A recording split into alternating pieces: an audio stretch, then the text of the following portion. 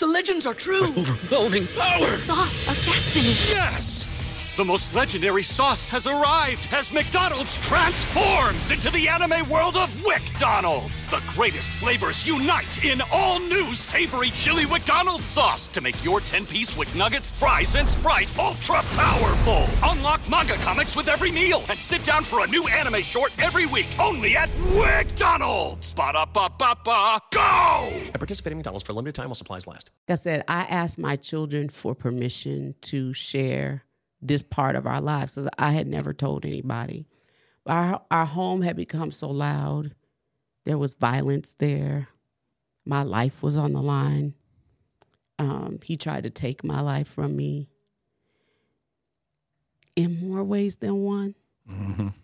And I decided that I wanted to live. I decided I wanted to live. Yeah, because this is what I know for sure. God didn't send a son to die so that I could just barely live. Mm-hmm. He wanted me to have life more abundantly, which translates as to the full. And I wasn't living to the full. I never imagined my public healing would inspire others to heal across the world. I thank you for using him to reach the world with a message of hope in relationships. But your life does not. God, you are my publicist. We laughed. We shared the unadulterated truth. He said, not only have I not divorced you, I ain't exposed you. Oh! We didn't marry fans, we married forever. And we wanted forever to act like a fan. Reveal her, Jesus. I will not compromise on getting a woman of God. You don't have to. And Father, I declare for his future wifey, thank you for preserving her. This season, I declare miracles and manifestations. See, you selling scripts. And you're unique. You ain't like nobody else. I noticed that right away. You being true to who you are, you're going to attract. It's a Hebrew word, hayil, and it was translated wealth, and it means people. It means men, it means resources, and it means means. I'm Lateris R. Whitfield, and this is the Dear Future Wifey Podcast. Welcome to the Dear Future Wifey Podcast. I'm your host, Lateris R. Whitfield. Listen, are you still shacking up with us? If you're still shacking up with us, come on, can we get a commitment? Hit that subscription button and subscribe. Make sure you turn on your notification bell so you'll be notified about upcoming episodes.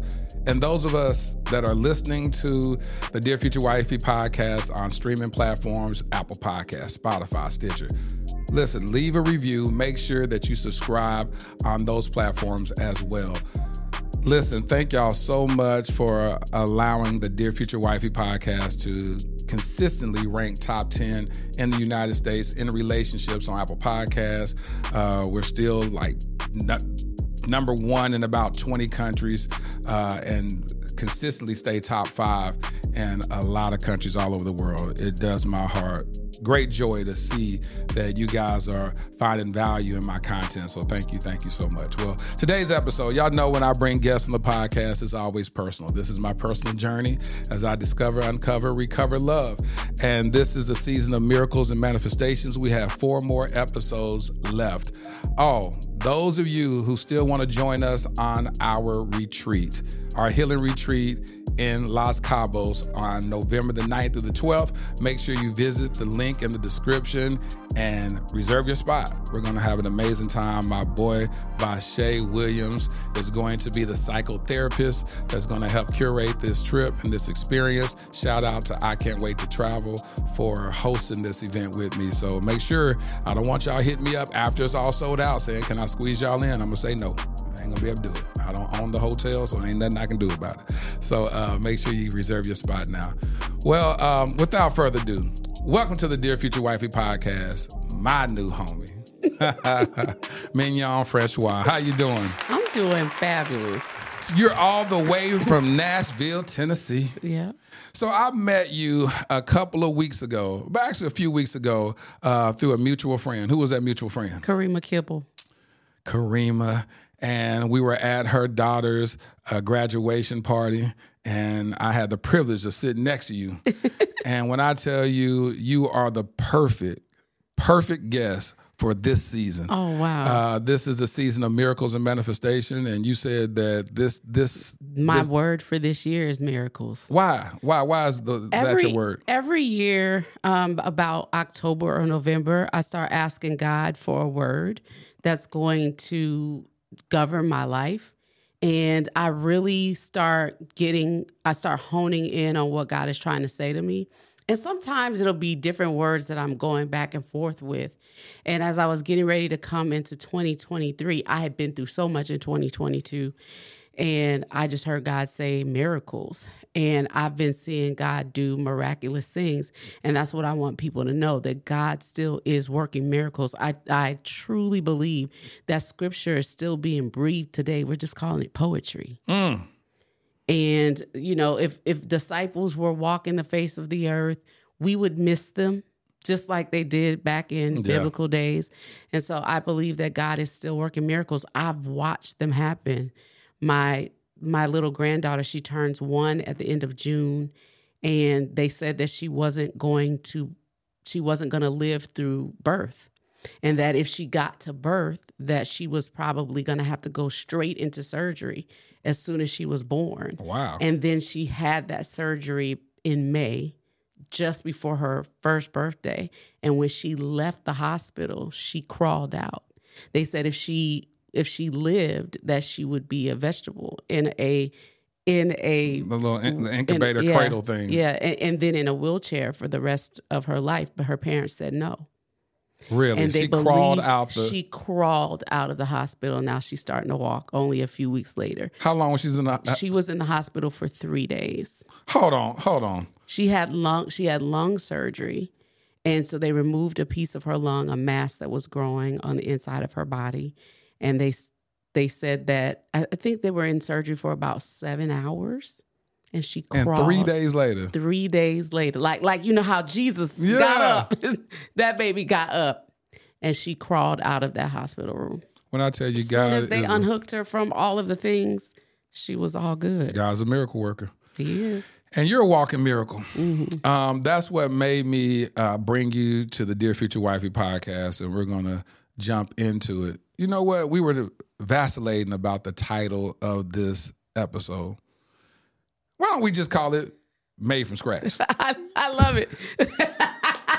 That's a cheat code. She has an amazing bestseller called Made from Scratch. And I said, you know what? Why try to reinvent the wheel? Let's just call it what it is. Yeah. Because you are the epitome of this title. Mm-hmm. And we're going to talk about that. Matter of fact, what made you name this book Made from Scratch? Yeah, I just wanted to call it Scratch at first because I saw my life as this. I was in a dream one day and I was in a deep, dark well. And I was clawing my way out of this well, like just a mud sort of well with a little water underneath. And I was so tired of being in that well, I just wanted to get out. So I began to dig my way out of the sides to make stairs to get out of the well. And when I'm coming out of the well, I see a tree just beyond me that I could wrap my arms around and I could pull myself out. And just as I'm clawing across the grass to this tree, I look back and somebody's pulling on my leg. And I'm like, where were you when I was down in that well by myself? And it was a woman, and the look on her face was, don't leave me down here. And I said to her, if I'm going to help you out, you're going to have to help me help you. And so then we're both trying to get her and me out of this well. And just as we're getting her out of the well, she looks back and there's another woman trying to use her leg to get out. And I think as women, sometimes we miss the fact that God brings us through things to pull other people out. Yes. And so as I was thinking about the word scratch and all the things that God brought me from, he showed me that he had been making me from scratch from the beginning. Because in the process, after coming up with a name, because I was thinking scratch, I've been injured, I've been clawing and trying to get out some things. Scratch is that little sore that you pick at, it becomes infected. Yeah. But God also showed me in the process of this that the line that you start a race at is called the scratch line. So from the beginning, He was making me and molding me into what he wanted me to be. I was going to have to go through some stuff. And when you put that baton in my hand on the relay, I'm not supposed to go back to scratch. But a lot of times that's what we do. We go back to scratch and run the same race that was run before us. And that had been something that I was teaching my children all along. When I stick the baton in your hand, don't go back to scratch. And a lot of times we find ourselves walking through what our parents had been through. And so when the name came up, it was finding success without a recipe. That's the thing that made it different. Everything I did, I had to get it hard. Finding success without a recipe. Mm-hmm. So you had no mentor to coach you through stuff. You just kind of figured it out on your own? Yeah, so when I started the cupcake collection, I didn't know how to bake. Not even out of a box. So you got these cupcakes. So we're going to get on this. Well, hold on. All right. Yeah, okay. So you have this thing where you have the sweet potato challenge. Yeah. Because if you ever meet another sweet potato cupcake, it wants to be this one. It wants to be that It one. wants to be this one. This is a Cupcake Collection original. Well, I'm gonna tell you this. Now, I'm not a sweets person. Okay. So what you want me to do? I want you to try the sweet potato cupcake because it's not as overly Which sweet. one is that? It's the one with the cinnamon on the top. Yeah. All right. And if you love it, so what we ask people to do is just to give us their natural, unfiltered reaction. And you can't hurt my feelings because I know it's good. Well, I may not be a good judge anyway because I don't eat sweets like that anyway. But let me just see something. So if it's really good, I just want you to be able to say it's so yam good. All right. Let me tell you something. Okay. Mignon, you on to something. You should start a whole company making cupcakes. I'm telling you. I will. See, I prophesied over your life right now. This is good, and it's not too sweet. Yeah. That's the reason why I don't like a lot of sweets, because it'd be too sweet. Mm-hmm. And this right here is so yam good. So yam good, boy. And I didn't even coerce you to say that. Yeah, you should start a cupcake business. My grandmother was known for making cake. This is good. I could call her on the phone at any time and say, Grandma, I'm coming. It would take me 2 hours to get there. And by the time I got there, she'd have a coconut cake for me. A coconut cake. Coconut is my favorite cake of all time. Dang, that's good. Thank you. So when you asked me if I had a mentor when it came to being in the kitchen, it would have been my grandmother. I spent a lot of time with my grandmother. I would snap beans with her, wash vegetables for her. Snap beans, boy. You come from the country, don't you? I'm from New Orleans. They say others may only eat to live, but in New Orleans, we live to eat. My son Armani from New Orleans. Yeah, he from New Orleans, Armani. See, there's your kinfolk over here, Armani. We'll have to do our family tree and make sure you're not my little cousin or something. There it is. So you grew up in the country. You say your grandma had you snapping peas, but she never taught you how to bake? No. And my grandmother knew that I didn't want to be in the kitchen. I was going to college on scholarship to be a doctor. I wanted to be a surgeon. Yeah, surgeon. I wanted to be a surgeon. I didn't want to have children. I wanted to be married. I didn't want to have children. And I just wanted to heal people.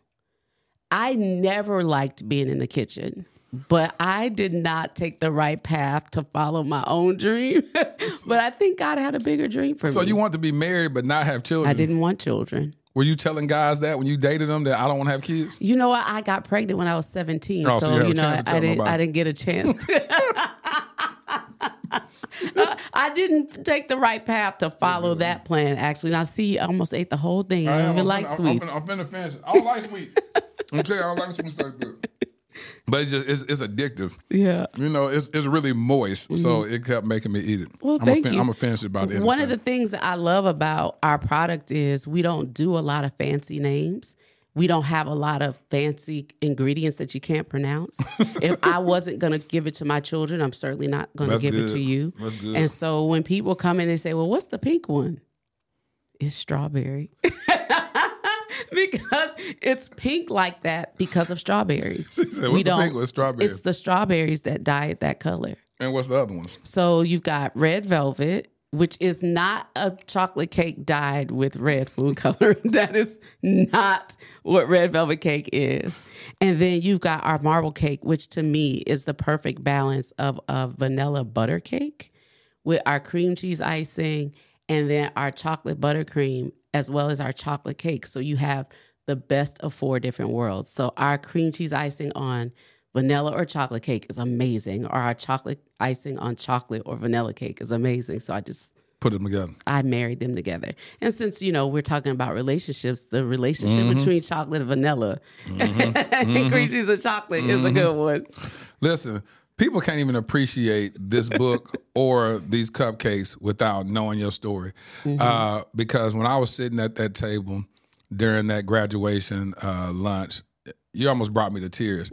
I didn't know whether to cry or run around in celebration by the sheer audacity of hope and faith that you operated in. And so I want to go back and unpack all of this in front of the world. You were married before, right? Yeah, for 21 years. For 21 years. Let's talk about that. You got married around what age? When I was 19. You got married at 19. Tell us a little bit about that marriage. When I say, what's the first thing that comes to mind if I say, talk to me about that marriage? I was young and naive. I heard God tell me, don't get married. You heard God say, don't get married, don't get married to him? I heard God say, don't get married to him. At what point in y'all's courtship? 1 month before we got married. The Really? invitations were out. We only knew each other 4 weeks before he asked me to marry him. 4 weeks? 4 weeks? 4 weeks. And we got married within 3 months. Which is why I think that 19-year-old, so Armani don't be getting married now.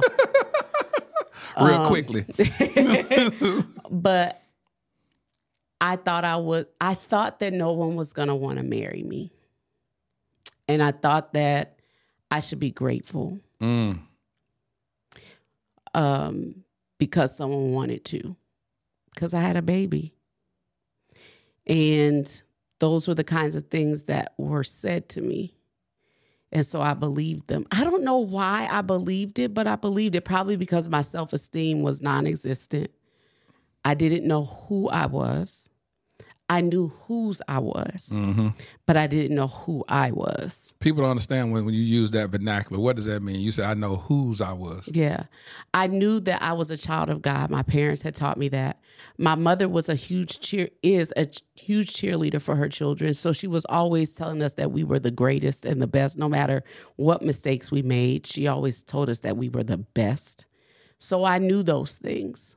But I didn't know what God had called me to be, because sometimes those voices on the inside of your head speak louder than the ones that are telling you what you can do. The one on the inside of you telling you what you can't do often speaks louder than the one that's on the outside of you that's telling you what you can do.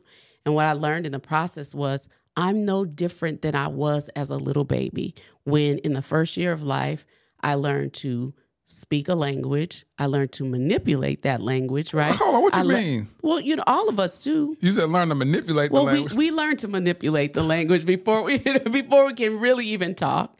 And then we learn to walk. We learn to feed ourselves. And if your parents are bilingual or trilingual, you learn all of those languages and can speak them fluently and understand. I've met little children, and my grandbabies are some of them that can even speak sign language. So they can speak sign language and they can use their voice all in the first year of life. But when we get older, we don't believe what we can do. That's good. And it's the difference between what are people championing and telling you you can do because of the fears they have on the inside of them. Facts. Or what are they saying to you, stop doing or don't do that because you're going to get hurt. But the difference is when you're a baby, there's babies that break arms. There's babies that, my grandbaby got all of her teeth knocked out of the front. And she got up again. You know what I'm saying? That didn't stop her from trying. But as adults, we get a little scratch and then we're too afraid to try something new. We're too afraid to jump off the cliff and dive. What happens if stairs appear? Or what happens if, a canopy catches you?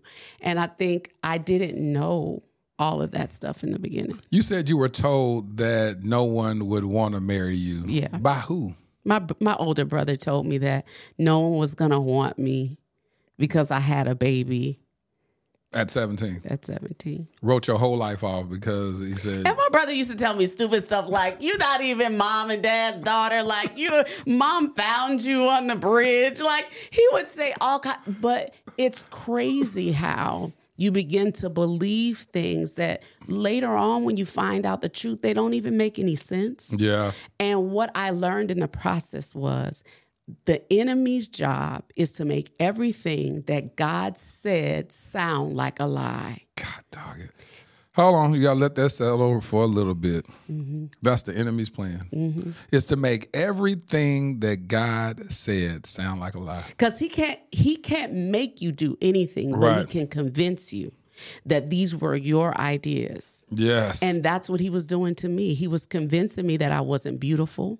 He was convincing me that I wasn't good enough. And I believed that nobody was going to want me. So when this man that was 11 years older than me came along and said that he wanted to marry me and he bought me things and he gave me flowers and he understood how to make me feel seen, I thought that meant that he was madly in love with me and that we should get married because he asked me to. And a month before your nuptials, God said, don't do it. Clearly, I heard God say, don't do it. Now, this wasn't the first time I had heard God speak, which that's one thing that I'm trying to do with my life now is tell other people, about what they can do if they believe, but also how to hear the Holy Spirit, what that sounds like. So or where he speaks, because he doesn't speak in your ear. It's not a voice that you can hear and live, right? Yeah. You get it in your gut. Yeah, it's internal. It's that strong feeling like, ooh, yeah, I should turn left right now. And then you decide to go right when the Holy Spirit says, don't go that way. And then you're smack dab in traffic and God knows how much you hate traffic. Yeah.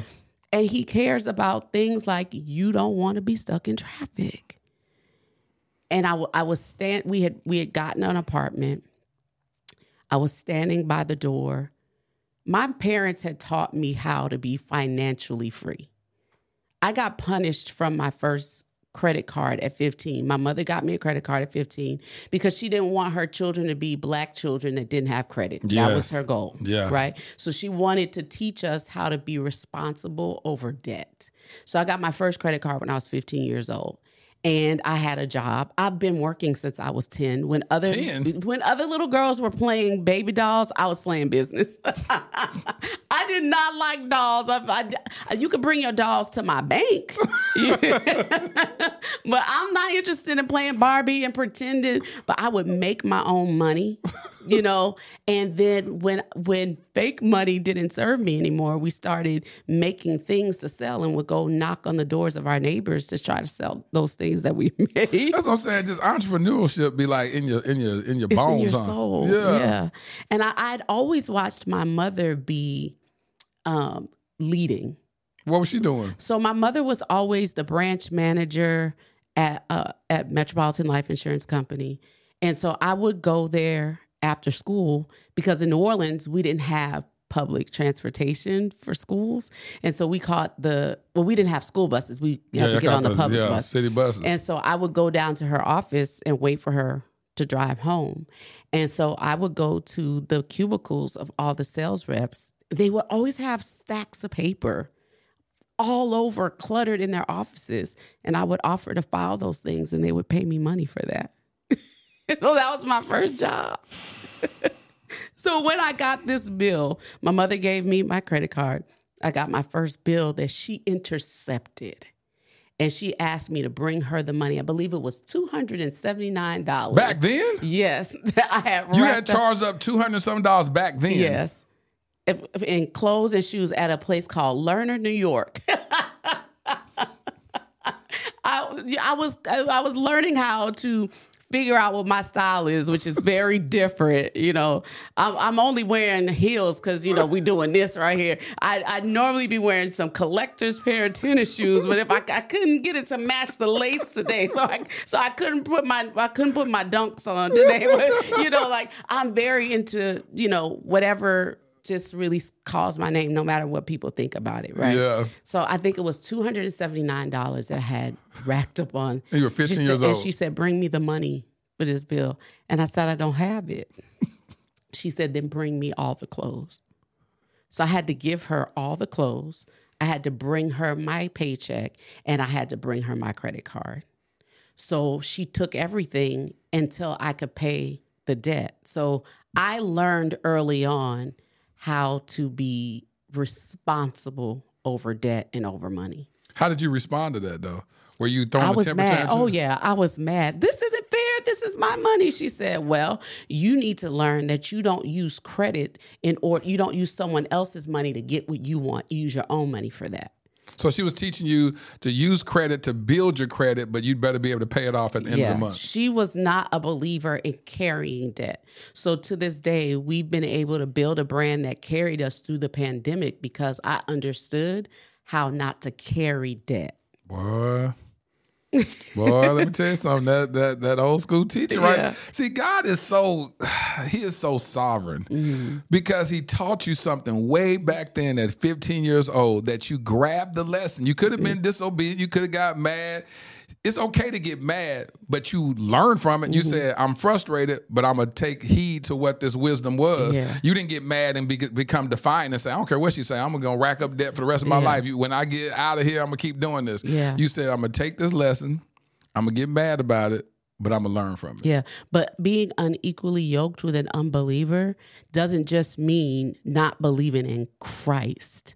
Not believing the same biblically. Right. It also means not being unequally yoked with someone who doesn't believe in debt the way you believe in it. That's good.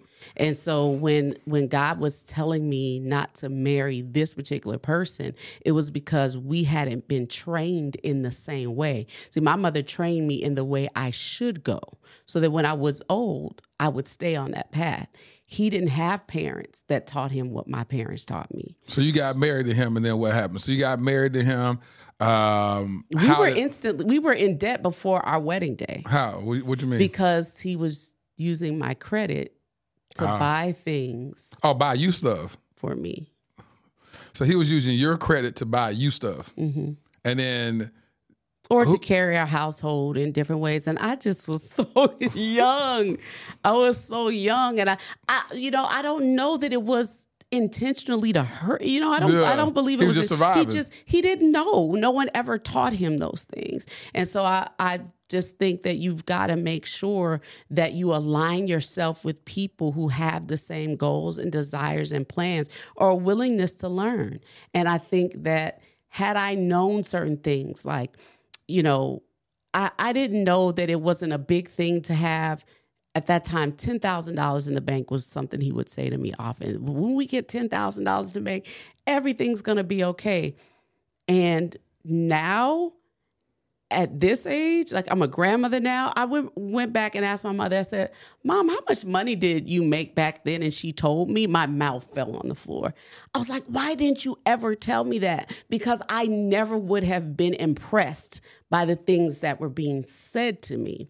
And that's what I hope that other women will hear today. Like, we're so busy being mothers and we're so busy raising our children that we forget to show them how to be out in the world. You know what I mean? Like that bit of, what do you call it? That common sense. If my mother had showed me so many things, but she was shielding us from things too. And I don't think she ever thought about the fact of the kind of life that she and my father were providing for us. And see, and that's what I want to show my sons is to literally sit down and say, these are bills. These are how much, when these lights, this is how much electricity is, this is how much this is what my income is. Look at how I have to play air traffic controller over these bills in my money so that you can see it and hopefully it brings value. So you said, but my mother did that. My mother did that. She did show us that. But what was missing then? But my mother had a scarcity mindset. She was afraid that she was gonna not have enough because she had been through that. So she never showed me the piece of what goes in to take care of all of this stuff. So I knew how to govern over money, but I didn't know how much was enough money. I didn't know what I should be looking for as a good living. I knew what working hard looked like because my parents, all three of them, worked very hard. By that I mean my mother, my father, and then the woman my mother later married, when we were older. So I've always seen all of my parents work very hard, but they never told us how much is a good living. And had she told you that? Had she told me that, I feel like that would have been a game changer for me. And I hope other people listening right now who are building wealth and they're training their children in the way they should go, also pull back the curtain and show your children what it looks like to actually govern over these things that you're teaching them to manage. I'll take that challenge. Yeah, I truly accept that challenge. And so you're marrying this guy. You married this guy. 3 months after I met him.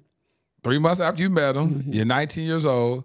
A month before your I do's, God said, don't do it. You went through it. At what point in the marriage did you hear God's voice say, I told you?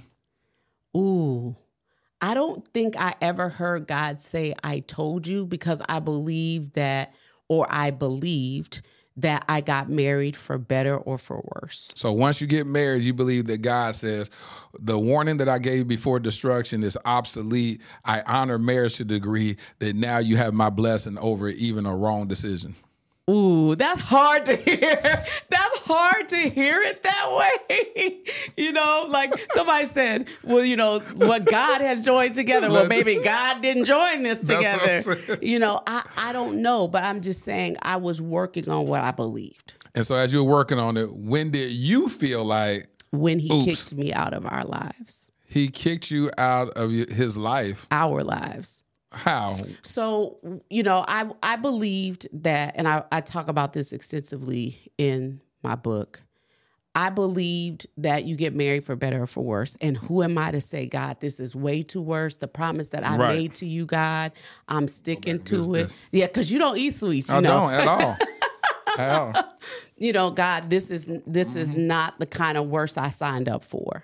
I believed that if you're going to take the good, you're going to celebrate the good, then you also have to take the bad and thank God for the bad. We hear it like this. We're going to thank God for the doors he opens. We also have to thank him for the doors that he closes. So I was staying in my marriage trying to do... I told you that I love the episode with April Mason. Yes. And the piece that she said that just really stabbed me in my soul was, we don't have a legacy of love. And what I was trying to actively do was break the cycle so that my children wouldn't have to. Yes. I wanted to stay in that marriage because my husband, as we call him. Husband. Because he was my husband. He had parents that stayed married. They were married, I believe 60 years when my father-in-law died. 60 years. They had been married since they were like 15 years old. And he died the week before we got married. They buried him on the Friday. We got married on Sunday. Wow. They had been married. Your husband was getting married. He was. You didn't say it right. Your husband was getting married after burying his father. Yeah. 2 days prior. 2 days later. And I offered to change it? To let's just postpone the wedding. But he knew that if we didn't get married, we probably weren't getting married. Really? Oh, yeah, I believe that. So you must have shown some opposition along the way. I don't know that I just think he knew what he was doing. What you mean he knew what he was doing? Like, I don't mean to make it seem like he was manipulating anything, but he was 11 years older than me. So you felt like he was rushing you? Because you said if he knew what he was doing, he wouldn't delay it after dealing with a traumatic event. I would say that anybody who was out there watching would have said he knew what he was doing. Now, did I believe he loved me? Yes. But I think that I was young and naive, and I think that it was an impulsive thing to get married. And had we postponed our marriage, people would have had an opportunity to get to me. Because here's the reason why I did it. So, I told you that I heard God say, don't get married. Right. I was just like, well, God, I'm standing in my little foyer in this apartment that we had. I'm like, God, well, the invitations went out. Yep. They already bought their tickets. People have bought gifts. that was why I did it. You didn't want to let everybody down. I didn't want to let people down. I didn't know that people would give those gifts back. This is what I want you to hear. I don't care how many invitations have gone out. I don't care how many presents have been purchased. There are people that are purchasing gifts that don't have money to spend on those gifts, and they will gladly take them back to the store or keep those things for themselves or have it already wrapped for the next thing. And I didn't know that. That's why 19-year-olds probably shouldn't be getting married. Well, there are some mature 19-year-olds who know that they're in love, and that's, you know. And they have wise counsel around that's teaching them. They've been through marriage counseling. They're doing all that type of stuff. But this is a person I had never laid my eyes on before I met him. And what did your parents say? 11 years older, so yeah. He was like 30 years old. I think they let me make the decision. I don't think that my parents loved it, but they also knew that I was a child that was going to do what I wanted to do, and I think they just wanted to Mignon, support me. you was real stubborn. Yeah, and the night before my wedding, my mother comes and said, Mignon, you know you don't have to do this, right? And I was like, Mom, stop being so negative. I'm doing this. Like by then I'm here, and I had never told anyone what I was thinking in my mind, and my girlfriends wanted so terribly for me not to do this. Like I've carried the same friends through my whole life, and I've gathered, you know, a few friends here and there along the way, but those core friends have been there all along. And they were like, now tell me why we getting married. Because, you know, if you marry one of us, you married all of us. Like, I said, why are we getting married? Why are we getting married right now? So that aha moment came when he kicked y'all out of our lives. Of y'all's lives. Mm-hmm. How did he do that? So there's some things that I haven't said until now because I wanted to be respectful of my children. There are things that, you know, this is not just my life. It's our lives together. But we got a knock on the door at 3:00 in the morning. And I found out that, in fact, you could date a married man. He said you could date a married man? This woman told me so. And we had been moving from state to state, and this stuff had come to me before in other cities. Oh, it has? Yeah. This stuff had come to me in other cities where women had told me about my husband. And what would you say? And I would go to him about it, and he would say they're lying. And you say, okay. And I would believe him. Would you believe him? Or would you just accept it? I accepted it. I think I believed it, too, because I wanted to. Yeah. Not because it was so believable, but the final time, which is where this book starts out, when we left Atlanta and went to Nashville to start over, we started over with an ultimatum that said, if it happens in Nashville, don't ever speak to me again. And it happened greater in Nashville and worse in Nashville than it happened in any other place. What made it so worse? The audacity. You know, one of my team members quit the bakery because she couldn't watch it happen in her face anymore. Oh, and she said, I love you too much to stand by this window and see the things that I see. And I said, okay. I never questioned it. When she said that, you said, okay. I just said, okay. Because you knew what she was saying? I knew what she was saying. Because I had heard it before. She said, stand by this window. To stand by this window and see what I see. He was doing that to a job? That's what they said. That's where he met the woman and knocked on the door at 3:00 in the morning. But I can't say because I didn't see it. So she knocked at your door and said what to you? Well, she knocked at my door with my husband's things in her hand. So and my mother answered the door. On this particular night, my mother was visiting. Flat screen TVs had just come out, and she had bought my children a flat screen. All of my kids were home. Even the ones that were away at school were home. And they were all sleeping in the front room, having a sleepover that with is their grandmother. The worst environment? Like, why did it have to happen like that? Yeah. They were having a sleepover with their grandmother in the front room in front of the flat screen TV. And my mother answered the door.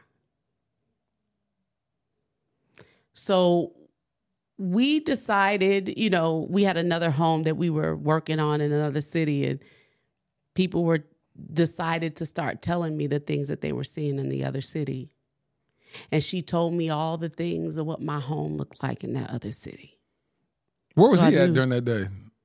That night he left her at the door with me. Oh, he was home. He was home. My mother came and knocked on the door and said, "Francois, someone is at the door that says she's your friend." She says, your friend. And so I'm always waiting for the ball to drop in my life. I've had so many things happen in my life that shock and surprise me and take the wind out of me. So I'm always waiting for the ball to drop. And so hold on, let me rewind this. So even in this "to death do we part," we rock in the marriage for the rest of our lives, you're saying in the back of your mind you was always waiting for the shoe to drop? Always waiting. And it could have been anything. So someone knocking at the door at 3:00 in the morning, I thought it was a bill collector. Oh, okay. I thought it was some contractor who wanted their money. We have a story of lack.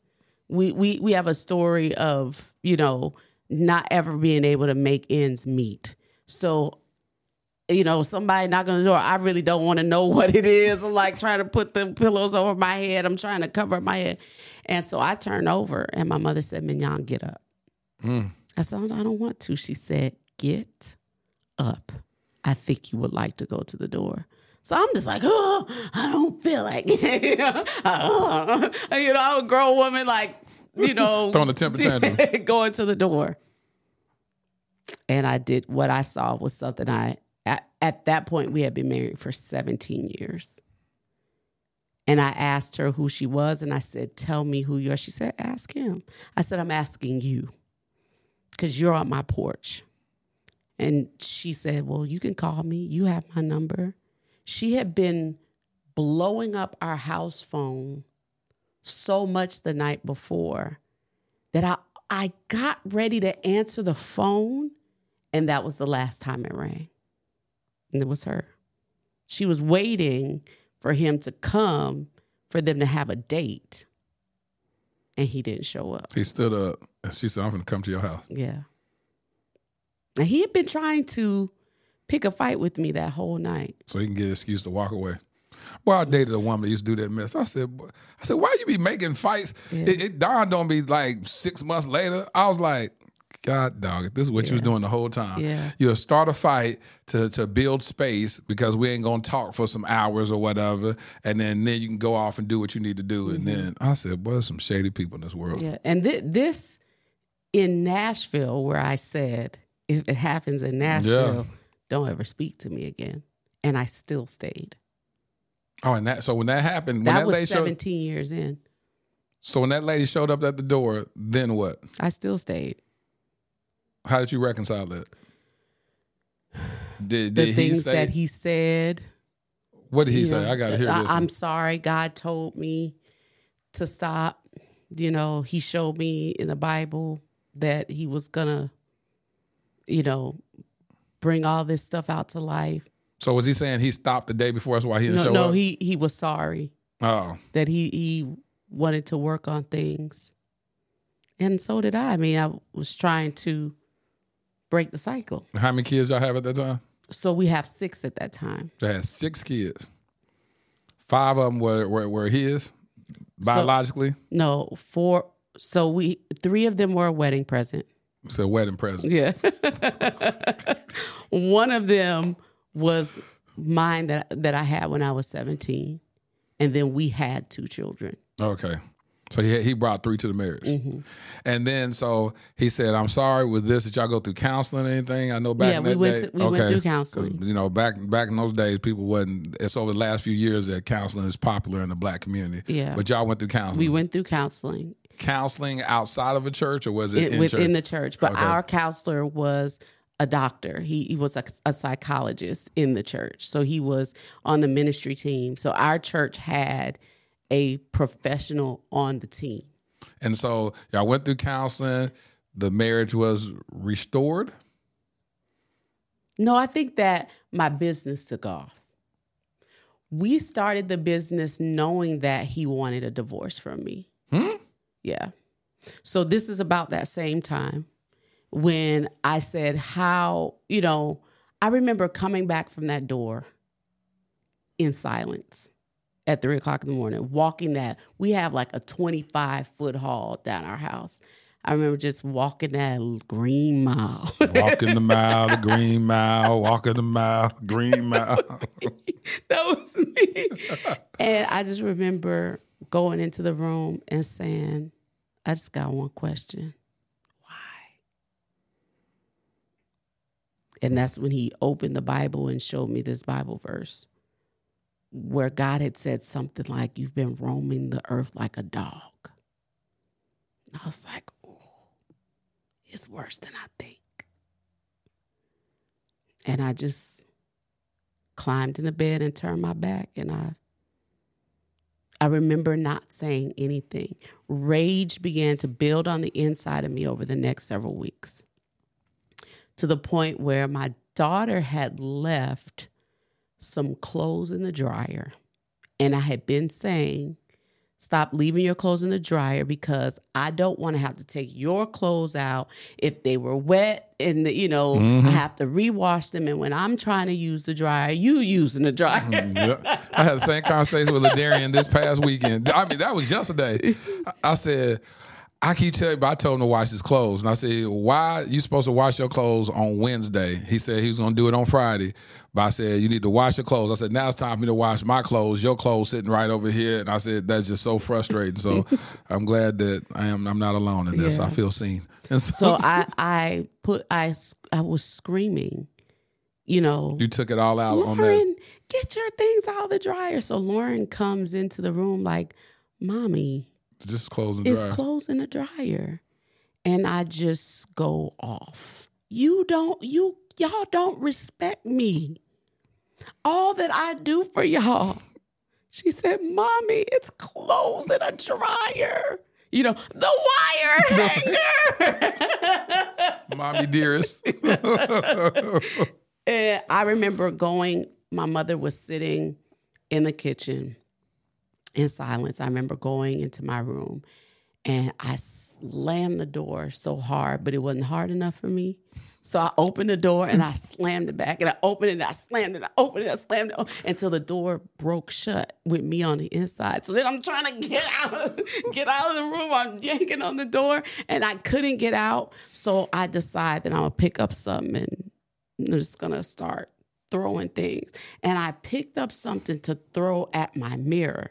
And I said, no, I don't want to break that because it took me a long time to get that mirror. I had just had these mirrors installed that I've been waiting to get for a really long time. I said, no, don't do that. So I said, let me go throw it. I'm literally going through this in my head. I'm going to throw this at the TV. Well, that would be stupid because you love TV. Do not break that TV. So I didn't have anything I could break, and I'm stuck in the room, and I just broke down in tears. And then one of my sons came and opened the door for me. And my mother was sitting there in tears, crying, asking me why would I choose to stay like this. And we decided that we were going to get a divorce. But how am I supposed to take care of myself when my whole life has been taking care of your children? I'm a stay-at-home mom. Well, you have a degree. But when I graduated in 1999, we're here in 2000 and I guess maybe it was 2005 or 6 or 7 at the time. What am I supposed to do? All of my life and experience and my skill set is in you. And he said, well, let's get your bakery open. And that's what I want women to hear, that just because you've been spending your time with your family and you have been taking care of your children 4 out of 10 businesses are being opened by women every day. Yeah. And 60% of those people who are entrepreneurs had children before they got started. And it doesn't matter how old you are when you get started, because the older you are, studies are showing that you're getting started in your businesses, the more successful you have a rate at becoming. Yeah. So don't be afraid to start wherever you are. Teach. So he said, start your bakery. Mm-hmm. But you're not a baker. I'm not a baker. So where did this come and start a bakery from? You wasn't a baker. I had been listening to this guy on the radio. His name is Dave Ramsey. He was telling people that they could get out of debt by having a bake sale or garage sale.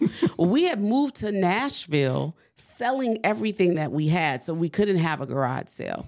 We had been offered a position by as a family, because my job is to take care of the household.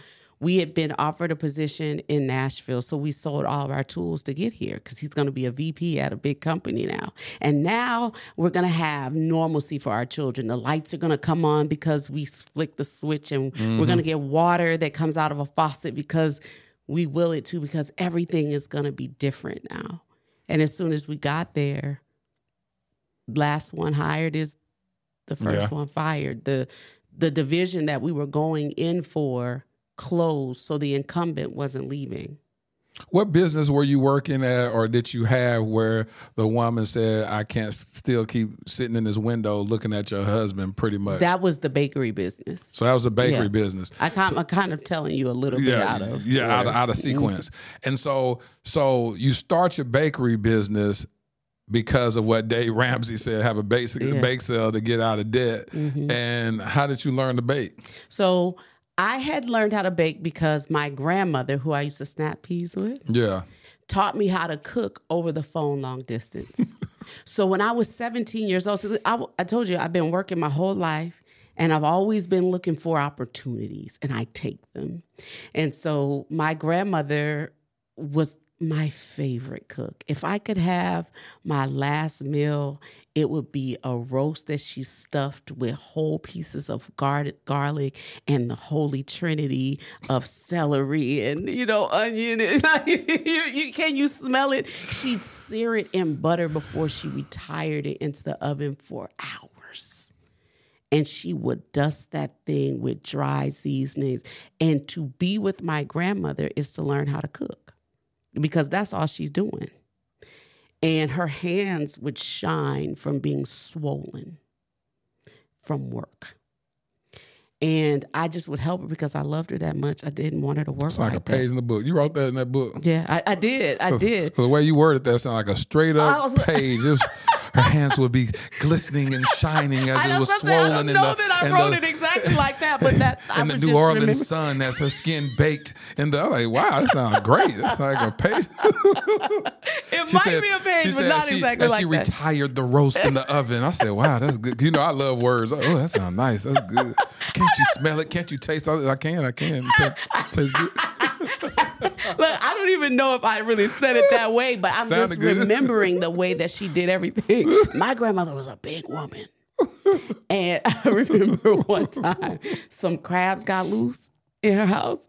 I'd never seen my grandmother move that fast, and I wasn't touching them things. And she was running around the kitchen trying to pick those things up and turn them on their back so she could get them into the pot. Because she was always cooking for somebody. You could always go to her house and get a meal at any time of the day. But I didn't want her working like that, because my grandmother worked her whole entire life, and she was a good manager. I learned later on that my grandmother was such a good manager that she would go and run other people's households. She would have been who the movie The Help was written about. Yep. And so she would go run someone else's household while her household had to still run. So my aunts, they would have to know the things of my grandmother so that things would be ready when she got home. And so they had like a little farm in the back of their house that my father told us about, where they grew different vegetables like potatoes and blackberries and things like that. And so my grandmother would tell them what needed to be done. So when I wanted to learn how to cook, my mother, who hated to cook, would always dirty every dish in the house in order to feed everyone, because my mother was just always entertaining. And she would dirty every dish in the house. And so I had to wash the dishes. And I just didn't think that was so unfair. So I said, Mom, why don't you wash these dishes? And she said, why don't you cook this food? And I said, all right. And so problem is, I was pregnant. I was 17. I didn't know how to cook, but I knew I didn't want to wash these dishes. So I bartered with my mother to give me money to call my grandmother long distance. Because what your children probably don't understand is there was a time when you had to pay for minutes. Long distance. That's what it was. I'm gonna turn this right here. No. You had to have that 10 cents a minute. They'd be calling you trying to get you on plans, a long distance plan. Yeah. You know, but you said you learned how to bake over the phone? Yeah. So I learned to cook first with her 17 years earlier. Okay. So when I got ready to learn how to bake, I went back to the same path that go had back to the served me source before. And so I called her on the phone and said, Grandma, the man on the radio says you could get out of debt by having a bake sale. And she was like, but you don't even like to be in the kitchen. I know, Grandma, look, stay on task. I'm trying to get this money. I'm trying to get out of debt. This money. And so she said, well, open up your hand. And I think that was one of my biggest lessons, was to keep my hand open. Because while you lose things with your hand open, things are going to fall out. But it also leaves room for you to receive from God. And that's what I learned. My grandmother said, open up your hand. She said, measure the flour.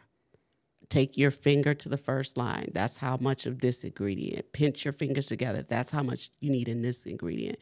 And so I made my first one. It wasn't that great.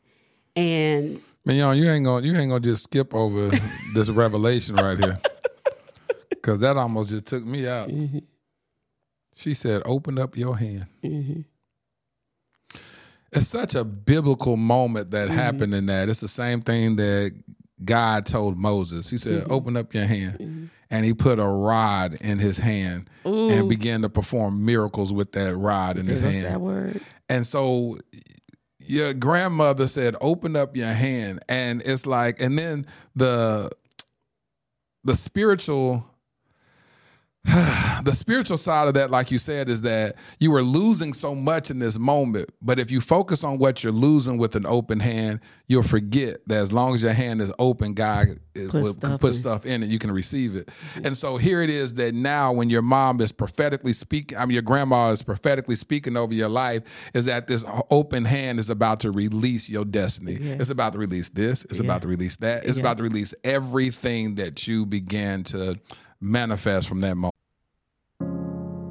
This show is sponsored by BetterHelp. Now, what would you do if you had an extra hour in your day? Would you take up a new hobby, catch up on some sleep, complete reading the book you've never had time to finish but always promised that you would? Did you know the best way to squeeze that special thing into your schedule is by knowing what's important to you and making it a priority?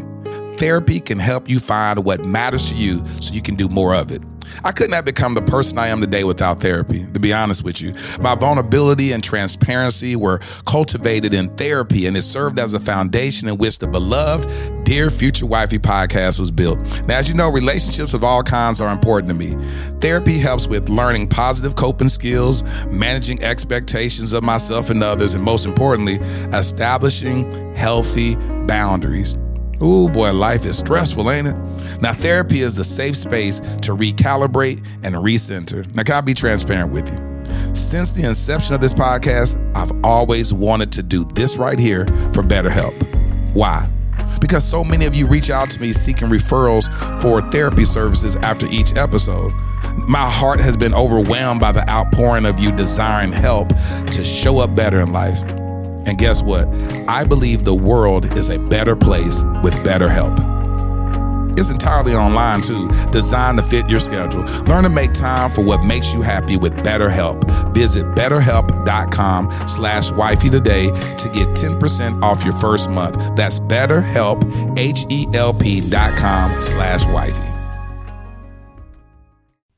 Mike Rowe here with a radical idea. If you want to see more companies make more things in this country, buy more things from more companies who make things in this country. I refer in this case to the incredible t-shirts, sweatshirts, blue jeans, and more made by my friends at American Giant. Everything American Giant makes is made in the United States. And right now, you can take 20% off your first order at american-giant.com/Mike. That's american-giant.com/Mike. That right there about to make me run around the studio. But go ahead. Go ahead and pick up where you was talking about, because that blessed me right there. And so when my grandmother said, open up your hand, I began to measure.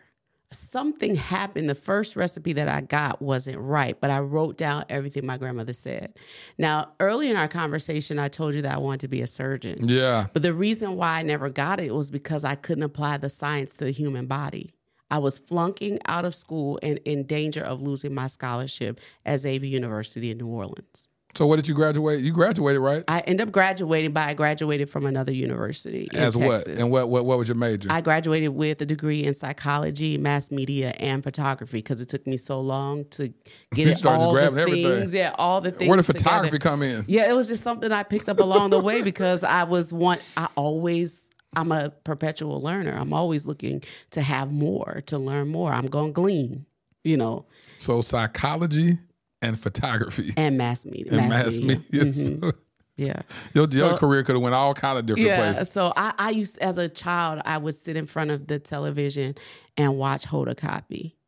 She was the first person that showed me I could be on TV. And so I was I would sometimes get behind the kitchen counter and report, report the evening news and things like that. And when I got to meet her and I got to do the Today Show with her, it was just everything to Full me. circle experience. Yeah. I believe that something's wrong with the children of today because they don't have Oprah. Yeah. See, when Oprah's show went off, then mamas mamas didn't have a way to help them get these lessons to their children. And those were the things that were helping our parents, I believe, in the 90s to bring us along. Man, when I tell you Oprah was so impactful to the culture, we can go on the whole rabbit trail with that because I was talking about how it was a friend of mine. We were talking today or yesterday was talking about the kids nowadays. They don't have the Cosby Show. They don't have shows that had good morals to it. They listen to the music they listen to is all sexualized. The YouTube videos they watch, just all this stuff is just filled with such filth and garbage, and it's hard for them to manage morality in this type of space. And so those were our aunts and uncles, and those were the people who were helping our parents to raise us. Yeah. And I believe that's why you see in the culture today, they're calling people auntie. Tabitha Brown is everybody's auntie. Yeah. You know what I mean? But she's the auntie of the people in our generation. Yeah. My sons don't call her that. You know what I'm saying? They ain't looking at Tabitha Brown and saying that's my auntie. Okay. It's our generations that, and right around our age group that we say that. And it's interesting because it's like I don't know who they look up to. It's strange. But I believe that something happened to us when Oprah got off the air. But, it was 17 years later from the time when I'm asking my grandmother for a recipe that I could use. And my grandmother says, baby, I don't have recipes. I don't even know if what I use is available in the store. My grandmother was saying words I had never even heard of before. Grandma, Oreo, did you say Oreo? She said, no, child. My grandmother called me Good. I don't know. Girl, that is not what I said. Like, Grandma, I don't even know. She said, okay, well, in your, let me see. It might be called, how do you say, margarine? She didn't even know what that was. Because my grandma could make that. She got oil. She got Oreo. There was something called Oleo or Olean, one of those, which would have evolved into margarine in our day and age. And my grandma was like, they sell that stuff in the store. Oh, she would make it from scratch? Yeah, my grandmother made stuff from scratch. She said, what they call it? What they call that on? I saw a commercial the other day. They call it yeah, because my grandmother was on her soap operas. She wasn't missing her soap operas, but all my children. She did. Yes, my Young and the Restless all day. But it was 17 years later in my kitchen when I asked my grandmother for a recipe that everything came back to serve me, which is the other thing that I want people to take from our episode. Nothing is wasted. Every stupid thing you've ever had to do is taking you from where you are to where you want to be. Facts. Sometimes we take a longer journey to get there, right? Yeah. And sometimes Siri will always reroute you. She'll say, recalculating the route. And Siri always knows exactly how long it's going to take you to get you to your destination based on the path that you take. And no matter how much you try to beat Siri at her own time, Siri will always get you there. And she'll always recalculate the route for you.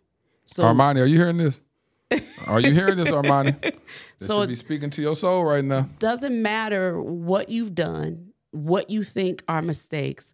There is a song that I heard Fantasia say, and it's one of my favorites. And she says, I am who I am today because God used my mistakes.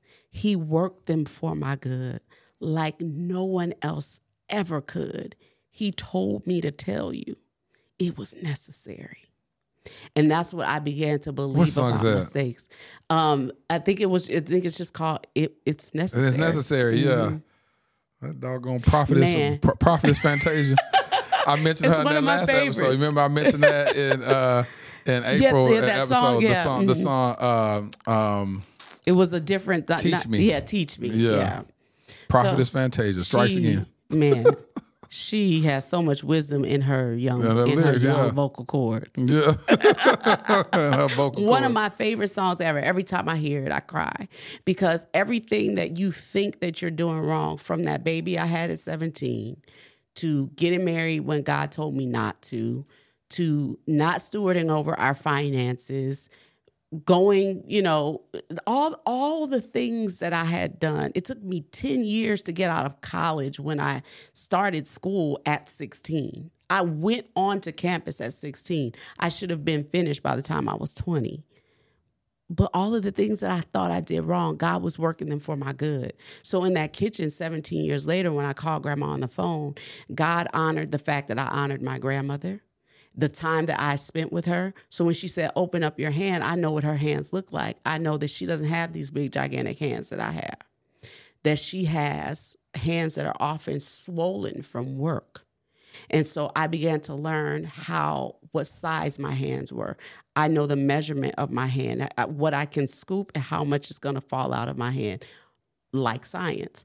And so that what I couldn't apply to the human body to get me to a surgery room or an ER room or get me to medical school is now got me in the place that I had always intended to be.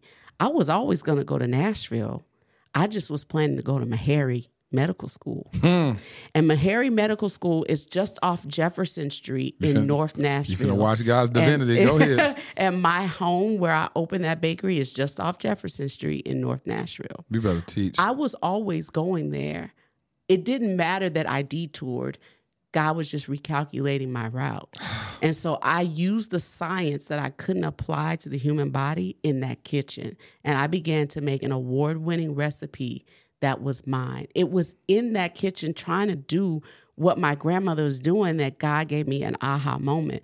You know how sometimes grandma makes you something, it's not the same as it was last time. It was better the last time. Oh, grandma, what you do this time? Do it like this. Yeah. And grandma doesn't know because she's just a pinch of this and a little bit of that. But I knew if I was going to open a business, it had to be the same every single time.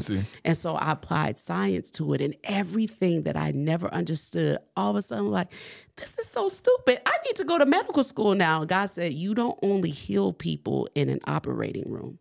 You can heal people right from where you are. Facts. And that's what our product has been doing. People are now being able to be seen because cake takes you back to a place and time where somebody saw you and you had something that was made with love. Because you can't just throw a cake together. I got to think about that thing. It's going to take time. It's going to take patience. It's going to take right measurements. It's going to take science to come together in order to yield a rise that's going to be good, something that you remember. And that's what God showed me, that he was showing me how it's going to heal people right in North Nashville, the same place that he had put on the desire of my heart to be.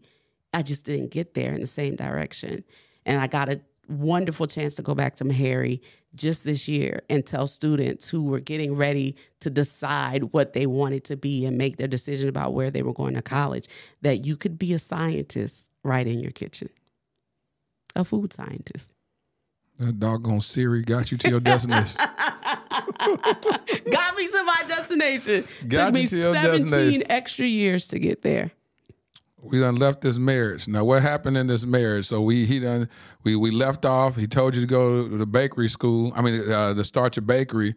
What happened? What happened with y'all? Did y'all's marriage begin to start thriving? Yeah, we stayed together because we were working. All right, so y'all working together. We were working together. Y'all working together. Y'all working in this business. How many years did y'all? It would be 5 more years. So 5 more years. What made the bottom fall out? I don't know that the bottom was ever even strong. I think we were always on that fragile place of, is this going to be the time? Yeah. We had a new store. Gotta re-up on my bike right here. Gotta re-up on this right here. We had a new store. We had keep calling me and calling me. I just gotta go to it. Just as long as you don't start scratching, we're gonna be all right. Keep calling me. Feel like smoking. We had a new store, and one of the iPad had broken. That was playing the music. And so I went to the back to see what was wrong with it. Oh, Lord, what you find? And when I went to the iPad to see what was wrong with it, there were some messages on there. And I called the number back, and I got a mouthful that I was still was naive and wasn't ready for. So some woman answered the phone. Yeah. And then she heard my voice. She was like, "Hey, babe, I'm in a meeting right now. This is his wife." And she hung up the phone. And then what? That was the beginning of truly the end. Our home had been so loud. And some of it you'll have to pick up the book to read, just because, like I said, I asked my children for permission to share this part of our lives, because I had never told anybody. Our home had become so loud. There was violence there. My life was on the line. He tried to take my life from me in more ways than one. Mm-hmm.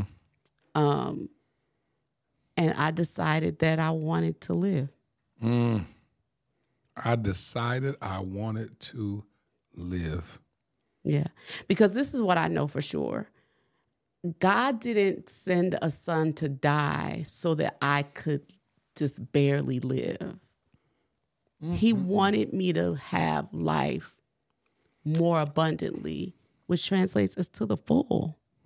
And I wasn't living to the full. And so I walked out of the door on October 31st, 2014, and I never walked back. You left the house? I left the house. So you got your kids. I was kicked out of the house. And you left him with the house. Mm-hmm. And where did you go? I went to a hotel that my son's girlfriend worked at? Provided for me. Oh, she paid for it. So yeah, she said, financially, where were you in that point when you left? I was in a stable place where I could take care of myself, but she knew that I was going to need help. Yeah. Like I was broken. So she got a hotel for me and said, just go rest. Were your kids out the house at the time? My children were growing up. Yeah. I have one child who's 5.5 years younger than everybody. So he was the young one going through all of this turmoil, watching his parents go through all this turmoil. And the one next to him was graduating from high school. So those two was with you. Mm-hmm. So you're staying in a hotel. How long did it take for you to go and transition and get your own place? All that stuff happened pretty quickly. So my baby son, had been walking to the bus stop in our neighborhood, and he had come home and said, "Mommy, I found you a place to live." my children were always aware of what I needed. And so he picked out a place that he wanted us to live. He did. He did. And he graduated in 2019. So how old would he have been in 2014? That he was probably in the 7th or 8th grade. And he picked out a place for us to live. And you went and moved there. And so I went to the place. It was so expensive. And my mom was like, Mignon, how are you supposed to do this? I was like, if God opens the door, Mom, I'm going. And so I had seen God move for me in miraculous ways before, where he had wiped out my credit score in order for someone to open the door for me in other ways. So I didn't need him to do anything but bring one of these apartments out of construction. It was a brand new place. It was brand new? They were brand new. They were building. It was $2,500 a month. So your son was a little high maintenance, huh? He was a little, well, he was going. He kept seeing this nice place. Talking about, Mom, we gonna live here. Yeah, and you went in and pursued it. I went and pursued it. He had been looking at this place on my behalf. And so was that a place that you would normally look at? A place? No, because I would have never thought I could afford it. Yeah. It was $2,500 a month for a 2-bedroom apartment. And my mom said, Mignon, how are you supposed to? I said, if God opens the door, I'm going to take it. They took the apartment out of construction in order for me to move in. So by that, I mean, they put everybody on getting this one apartment ready so that I could move in. And they had that apartment ready for me in a few days. A few days? A few days. They were close to. Yeah. They were close to completion. They had that apartment ready for me in a few days, and we moved in. So y'all were one of the first people to move into that little area? Into the whole entire division. Yeah. Yeah. They had other smaller apartments ready, but I needed a larger one because I had 2 children, and my daughter had just had a baby, so I needed something a little bit bigger. So they took it out of construction so that we could move into it. They said, as long as you are willing to work with us to fix the little things that might become broken, you can go ahead and move in. And those people didn't ask me for anything. What do you mean ask me? Literally, there was no hoops to jump. And when God gives you something, application? He doesn't add no trouble to it. I filled out the paperwork. I didn't have to wait for an approval. Because when God does it, he lets you know, oh, this is me. Oh, God. And it's clear. That's blessing somebody right now, but it's somebody that needs to hear that. Mm-hmm. I'm telling you, Mignon, I knew you had to be here for a reason. Yeah. This is miracles and manifestation, and the anointing of God is all over you. Let me tell you something, because people still don't know. We ain't even got there. We ain't even got there yet.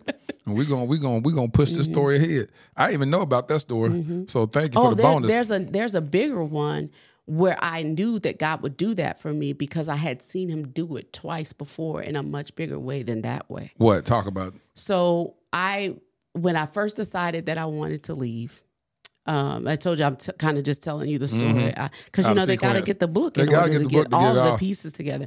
But I had decided to leave, and I didn't. When the woman came and knocked on the door, I told you I stayed 5 years after. But after the thing with my daughter in the laundry basket, my children had gone out looking for me a place to live. And they decided to come home. This was the day that the woman knocked on the door. They had been out looking for me a place to live. I'm not leaving y'all's daddy. What is wrong with y'all? I'm not going nowhere. And they said, we found you a place. They found me a place to live. And so I said, take me to that place. And so they all piled in the car. They were so excited. This brand new construction. God was always putting me in a new thing, which right now in this moment, I hear God saying to tell somebody the way that he blessed me is not the way he's going to bless you. Because God said, I do a new thing. And sometimes we're standing on the edge of the Red Sea waiting for it to part. And God said, I did that already. You got to look forward and see the new thing that I'm getting ready to do. And God was always putting me in a new thing. And so this new construction was up and ready, and I pulled up. I was like, oh, this is nice. And my children had never lived in a home that wasn't complete of any kind of construction. Because, if the cobbler's children have no shoes, and the construction workers' children, they don't got walls. They'll have flooring on the floor, you know what I mean? Yeah. If the hairdresser's child's hair is all over her head, you know what I'm saying? Like, this was my children. So we pulled up to this place. It was so nice. And I told them to stay in the car. After we looked at the whole place, I told them to get into the car. I need to go talk to the lady. And so I said, I need to leave my husband.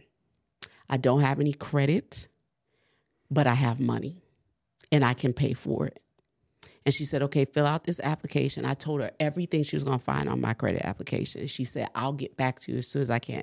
They were just renting a few of them because the economy was beginning to dip. So they couldn't sell all of them. They decided to rent some of them. And so I was going to be renting from the builder himself. So they really needed some people with some really strong credit that maybe could come in later and buy these things. Yeah.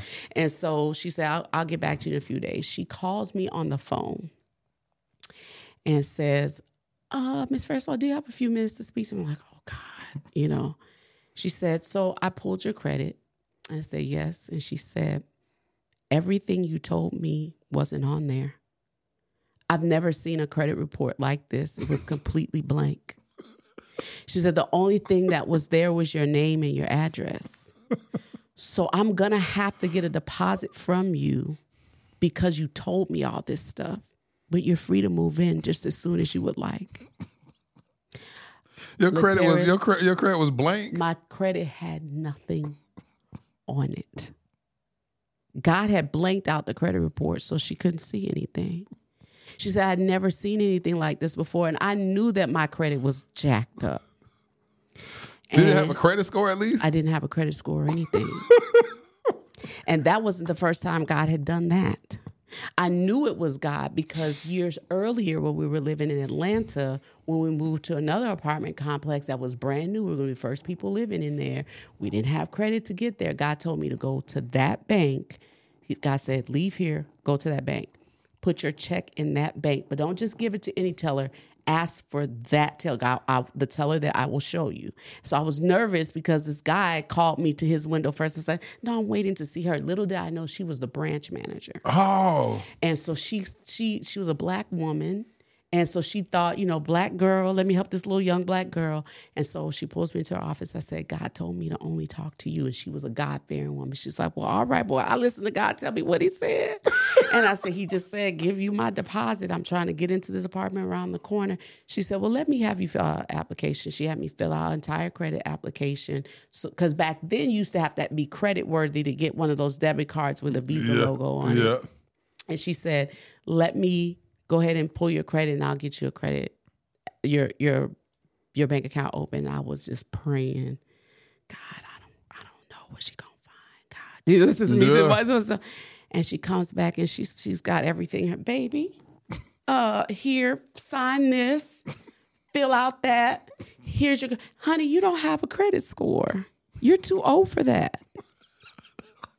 She said, all you have is your name and the addresses where you've lived before. So what we're going to do is we're going to get you a credit. No, God didn't tell me to come in here and get nothing but a bank account.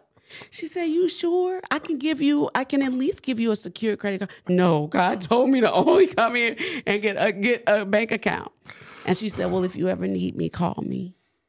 That lady put that money in that bank account, made it available to me. Because, you know, I used to have to wait. Yeah, with that new account. She made the money available to me, and I went and got that apartment. So this, at that point, was the third time I had seen him do it. So I knew who he was because he showed me his hand. And if you trust God, he'll come through for you when you need him to. He may not come when you want him, but he's always right on time. From scratch. With scratch. So, you moved into this apartment. Mm-hmm. You're away from your husband. Mm-hmm. Then what? We began to co-parent our children. Did y'all move with? I'm going to get a divorce. We're going to get a divorce. We began to co-parent our children. So he wasn't trying to fight for you to stay or nothing. No, he had somebody else that he had his eyes on that ended up leaving him after she took most of his stuff. But anyways, see the shade. You see that shade? She just. My child had picked this place because it had a barrier. You couldn't just come and knock on my door and get to me. You would have had to have a code to get into the door. You'd have to be buzzed in. There was a door person, all that kind of stuff. So I was paying for security. Your son thought of that. He was thinking of all of that. He had been protecting me since he was 2. He had been protecting me. And there's a whole story I talk about him being 5 and how he coached me when I was getting ready to open up this business. God had given me this child. I cried, fell out on the floor and fainted when I found I was pregnant with this little boy because I was done having babies. My last baby was going to kindergarten. I didn't want to be pregnant, and then I get pregnant. But God knew. And he gave me that baby. And that little boy has cared for me in ways that no man has ever been able to care for me. And God showed me that he was going to be a better man to me than any earthly man ever was going to be. And what I learned into this process was that my earthly father's first job was to show me my heavenly one. And he showed me how to work. He showed me how to be cared for. There was nothing that I believed that I can't have that if I asked my father for, he wouldn't give it to me. If it was good for me, if it was in his power. And that's the same thing that God did. There was nothing he wouldn't give me if it was in his power, and all things are his. And all things that are the Father's belong to me. And he sent the Holy Spirit to me and to you to show us what are yours and how to get them and how to use them. All you have to do is activate them. Mignon. So, because I'm trying to keep this story going, because I'm going to just lay on the floor and just go into a whole worship moment. I'm gonna stay focused on this interview because you are blessing my soul. Let me tell you something. Y'all got to get this book made from scratch. I'm telling you. Jesus. Okay. So how long did it take for the divorce to become final? Yeah. It became final in May of 2015. From when day did you leave? I left on October 31st of 2014. So at the day that the judge granted our divorce, I had to move back and live with him again. Wow. Because I needed to. So the house that my son had found for us, it was really expensive. I needed to find something a little more cost affordable. Effective. Yeah. And my son was telling me things that were happening on the inside of the house. I needed to go help keep our house alive. Mm-hmm. So I moved back into the house to help make ends meet again. With your husband that you was divorcing. And then how'd that work out? I lived in another room and he lived in the master bedroom, and he would go out on dates and I would be hurt. And I wanted my husband to see me. I still wanted him to see me. And that's when God began to heal me. At that time, you were married for how many years? 21. 21 years. Mm-hmm. And you said, and God did what in that moment? God allowed me to see that he was going to be a better man to me than he ever was going to be. That it was okay, that I had tried to stay for better or for worse. That if he wants to walk away, let him walk. And TJ says it like this: your destiny is never tied to someone who will walk away from you. There it is. And so I went back to the house in order to help make the ends meet.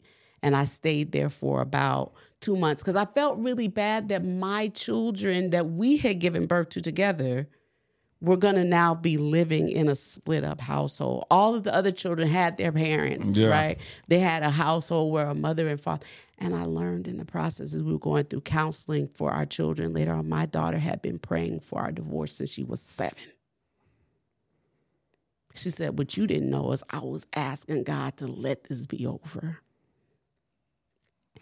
And I learned. How'd that make you feel to hear your daughter say that? It was just like, wow. Because a lot of parents stay for the kids, but then the kids, every parent says that the kids are always saying, leave mom, leave dad, whatever the parent that's the offender, leave because they are abusing that parent. I heard my daughter say something and my therapist held my hand. She said, what she's about to tell you is going to hurt.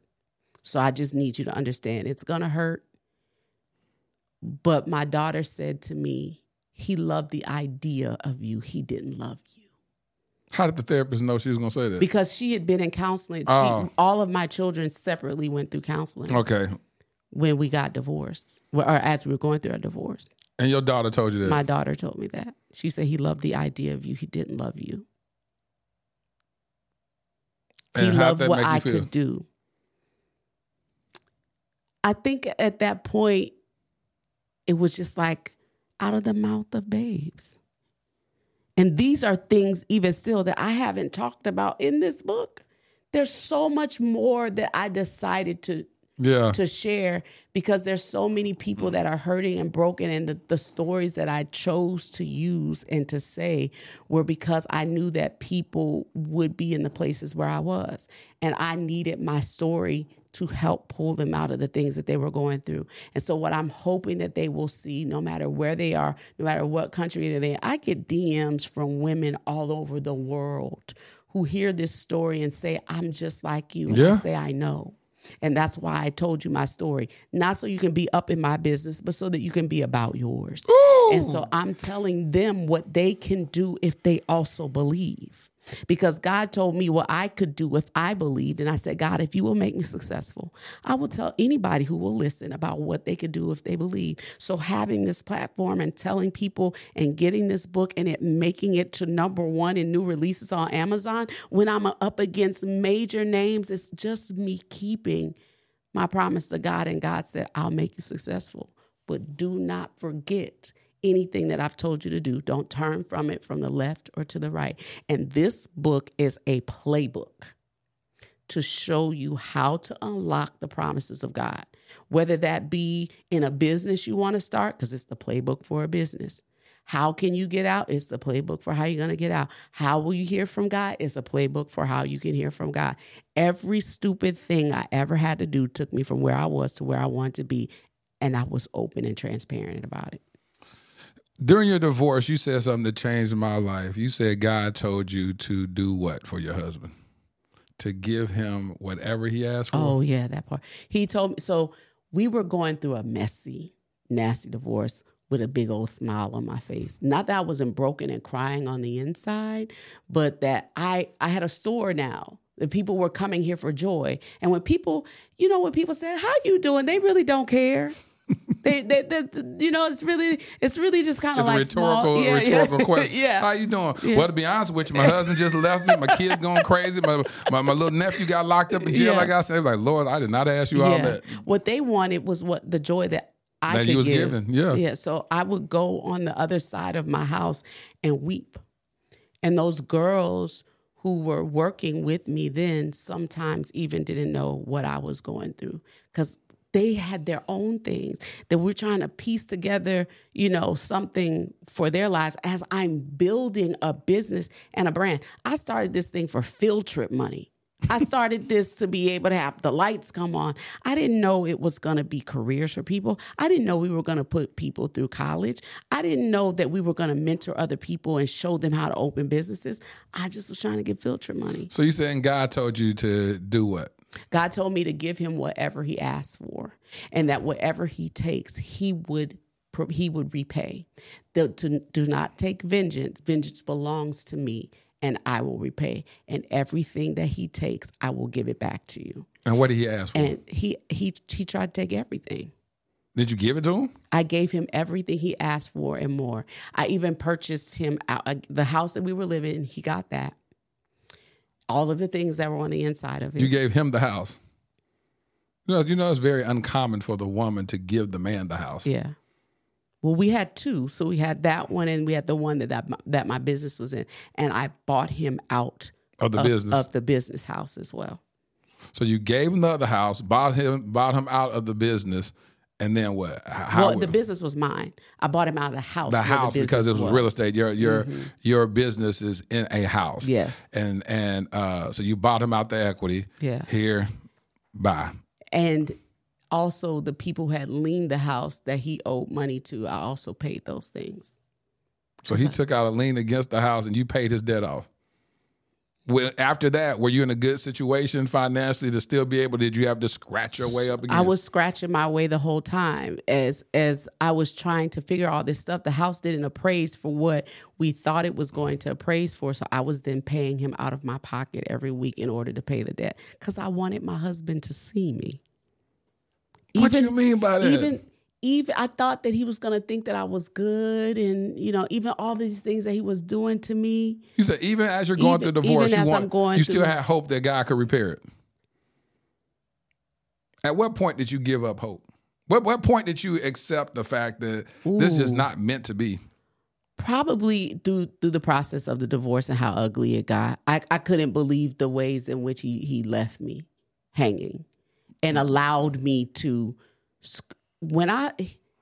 There was something that happened in court, which shall remain nameless, that I could not believe. And that's when I knew that it never stopped me from loving him and being hurt by it and saying, God, why does he get to move on with his life? And all of those things were temporary things. And God was building something bigger for me. So the greatest thing that God did in the process, Lateris, is this. When he was taking things from me, God was giving me more stuff back so that I could always meet the debt. After I was done and I had paid off everything, that house that didn't appraise, a new banker came into my life. I've never seen this banker again. I don't know what happened to this banker. But the banker got a hold to what my house had been appraised for, and she was angry. She said, what are you guys, amateurs? To the people that was appraising, who had been appraising. And so she taught me a few things that I was able to put into my own purse, right? And she ordered a new appraisal for my house that would have been the kind of appraisal that they should have ordered in the beginning. And so what God was shielding me from. I was about to say that. Yeah. He was shielding me. He was shielding you, so even what you were paying your husband at that time still wasn't the fair market value. Really, God was still saying, nope, I got you. I got your daughter. I got you. Yeah, while I was crying about the value of the house so that I could pay him out of the house. God said it's still worth more. Yeah, God said it's still worth more. So by the time that this new banker comes along in my house, to my house, the market had changed, and now it's a different kind of market, and I own the house at this point. And she gets a new appraisal for my house. And now it appraises for over $1 million. Is this the house that you moved into that Kareem was talking about? Yes. When she walked in there, I said it was we bought it for $140,000 condemned. It rained more on the inside than it did on the outside. She said it rained more on the inside. The mold, we met a skunk on the inside. When we moved in to the condition that we created the house for, there was 2 rooms and a half bathroom. The half bathroom was a tub and a toilet. We brushed our teeth, washed our dishes, everything in that tub. And there were no coverings on the floor and no coverings on the walls. What do you mean no coverings on the floor? Meaning no tile, no carpet, no wood. It was plywood. It was just plywood. And we're 2 rooms. So you moved out of the good house and you was living in that house. And that's where you had your restaurant. And our extra bathroom was a Home Depot orange bucket with a toilet seat on top that we had attached because there were so many of us living in one house.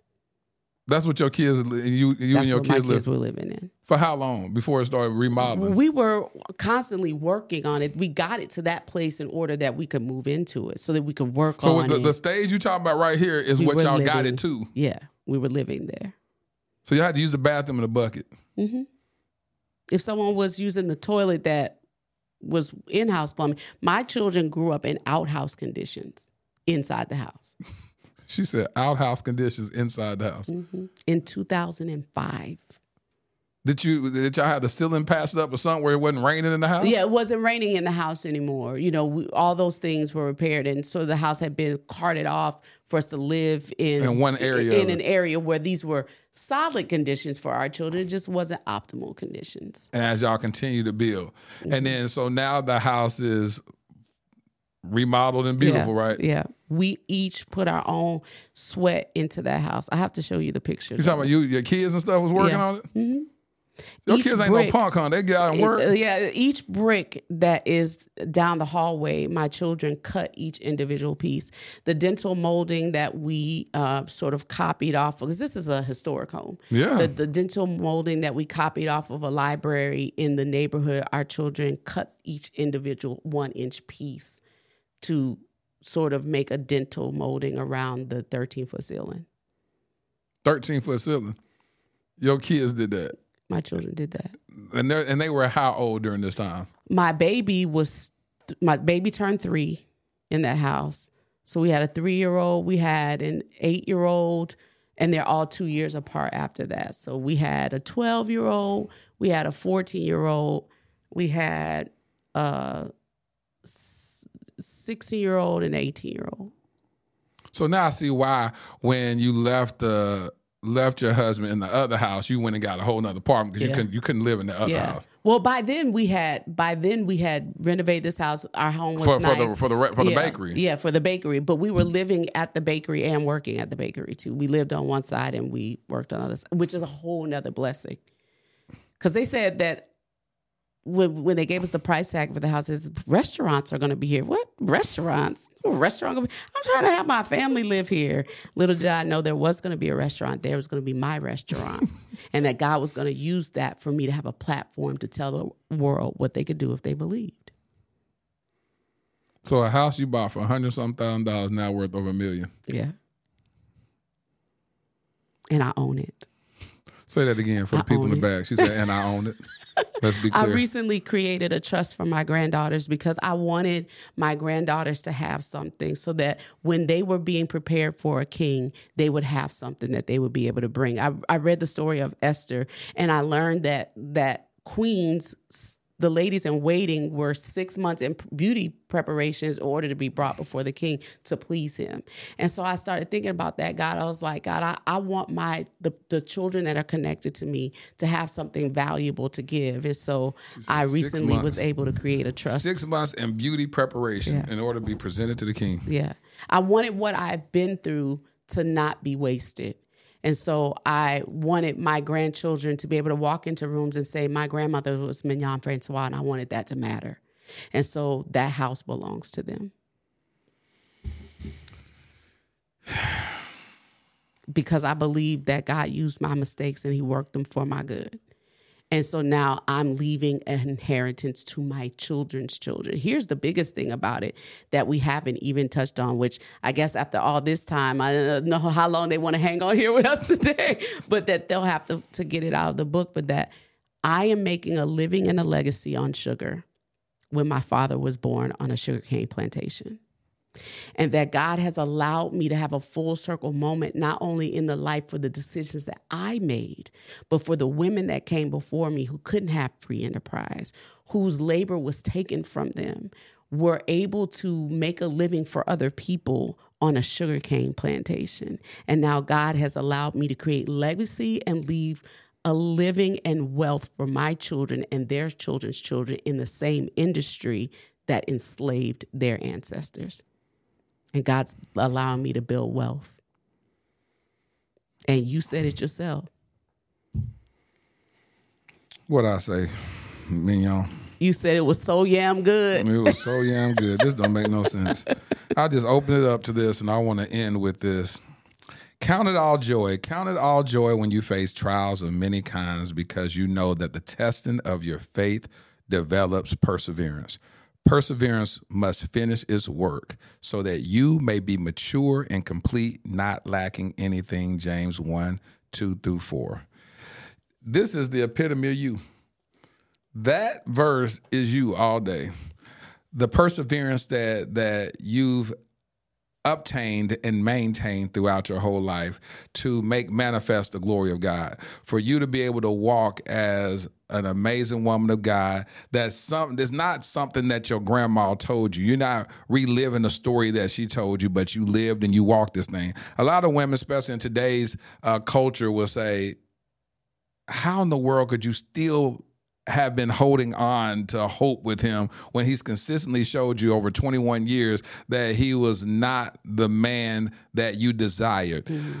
But that's one of the things that our this culture, this generation has lost is that staying power. Now, of course, I can sit there and say, yeah, you stayed too long. But at the end of the day, who am I to tell you what your journey was supposed to be? Mm-hmm. It was that faith, that work, the patience and perseverance was something that you had to go through, because still the same people that said that would say that you should have given up earlier have given up on their dreams early. Mm-hmm. And that same perseverance that got you through this crazy marriage got you building this, seeing the value in a home, $1 million home, when it was only appraised at $100,000. In its condemned version. In its condemned version, to be able to see something in its condemned state and still see the beauty of it. That's one of the things that I've always asked God to continue to give me the heart and a mindset and an eyesight for, is to be able to see the King David still in the shepherd boy stage. Mm-hmm. Armani asks me all the time, so when Armani comes and does switching, I always throw him into the podcast. But Armani always asks me all the time. He asked me this last week. Why did you adopt me? Like, what? I said, Armani, you have so much purpose. You have so destiny. He's like, yeah. He always throws it out like I'm lying to him or something. Mm-hmm. I said, Armani, before I adopted you, the day that we went out and we fed the homeless, when I met him during this Wednesday's Child segment, I saw his destiny. God gave me a glimpse. Gave me a foreshadowing of him on stage just speaking to people and all this stuff. And I said, what? This dude? And it's interesting that the first thing you said when you sat down, you said, you have a voice for radio. Have you ever thought the voice? You said that. Well, God gave me the insight about that when I first saw him. I said, he's going to touch lives like crazy. Mm-hmm. But in this shepherd boy stage, Armani can't see himself been more than what he is right now. Mm-hmm. Like, he can't even see himself till the next day. Mm-hmm. He's like, I'm just this. No, I'm not this. I'm this. And he just so negative about himself. I said, Armani, if you could see your greatness. Can I just speak one thing over his life? Go. I would say, Armani, speak what you seek till you see what you said. There is power in the words that come out of your mouth. And I want you to know that in the beginning was the Word, and the Word was with God, and the Word was God. So nothing exists apart from words.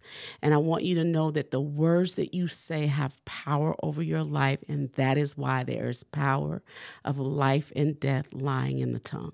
And I want you to know that out of the same stem that thorns grow, flowers come out of that same stem. So it doesn't matter the pain that you've been through. It doesn't matter the mistakes that you've made. It doesn't matter what people have said about you.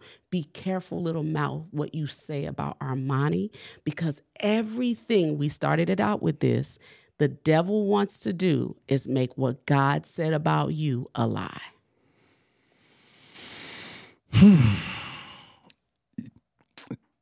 Thank you. Thank you for showing up today. Thank you for not giving up, because I know there are so many stages in your life that you wanted to give up. Thank you for just showing up in the full glory of who God called you to be. And I'm telling you, DMs are going to be flooded by people talking about the impact that you made on this episode. So thank you. Hey, listen, make sure y'all go out and pick up this book. Y'all know how we do on the Dear Future Wifey podcast. We turn writers into bestsellers. So do what you do. She's already a bestseller. We're going to get on that New York Times bestsellers list. Amen. Come on, we somebody. Receive it. Yeah, let's go and push on up there. So y'all go pick up this book, Made from Scratch. Where can they get these amazing cupcakes that I just killed? On the cupcakecollection.com. We also ship them nationwide. We're so excited to be able to partner with FedEx in doing our shipping across the country. And then they can follow me on Instagram at Mignon.Francois and the Cupcake Collection on all platforms. Listen, I'm going to have a link in the description. Y'all go pick up, patronize this queen. Listen, Mignon, thank you so much. Thank you for having me. Thank you so much for showing up. You blessed me. There's so many times in this episode, you just took me out. I just had this moment where I just started thinking, and you spoke to me on this one thing. It's this house that I went and looked at last week, and I was like, gosh, I started out wanting this house that's about $200,000 less. Mm-hmm. this is a little expensive, Jesus. A little expensive. But then I'm sitting up here hearing this message you spoke about your son and then this, and I'm just like, what? Is anything too small for God? You know, and so I'm like, I took my son's by there the other day. I said, hey, this is the house I want to get. You know, he said, you can afford this? I said, you know what the difference was? My son was telling me what I could afford. Yeah. He started speaking into my life and saying, Mom, you're a millionaire. Before, I was like, boy, you know, and I was like, all right, well then and then when I would try the things he would say, it would work. I was like, okay, Charles, say some more stuff. And what God showed me was I supply your needs according to my riches, not yours. There it is. So my daddy rich, y'all. My daddy rich. So, you know, so I need the lender to hear that. Anyway, so I said, I ain't filled out the application. I said, I'm just going to wait. I'm going to pray over it. I'm going to see what I'm just going to keep driving the neighborhood. Your word for the year is? Miracles. Miracles.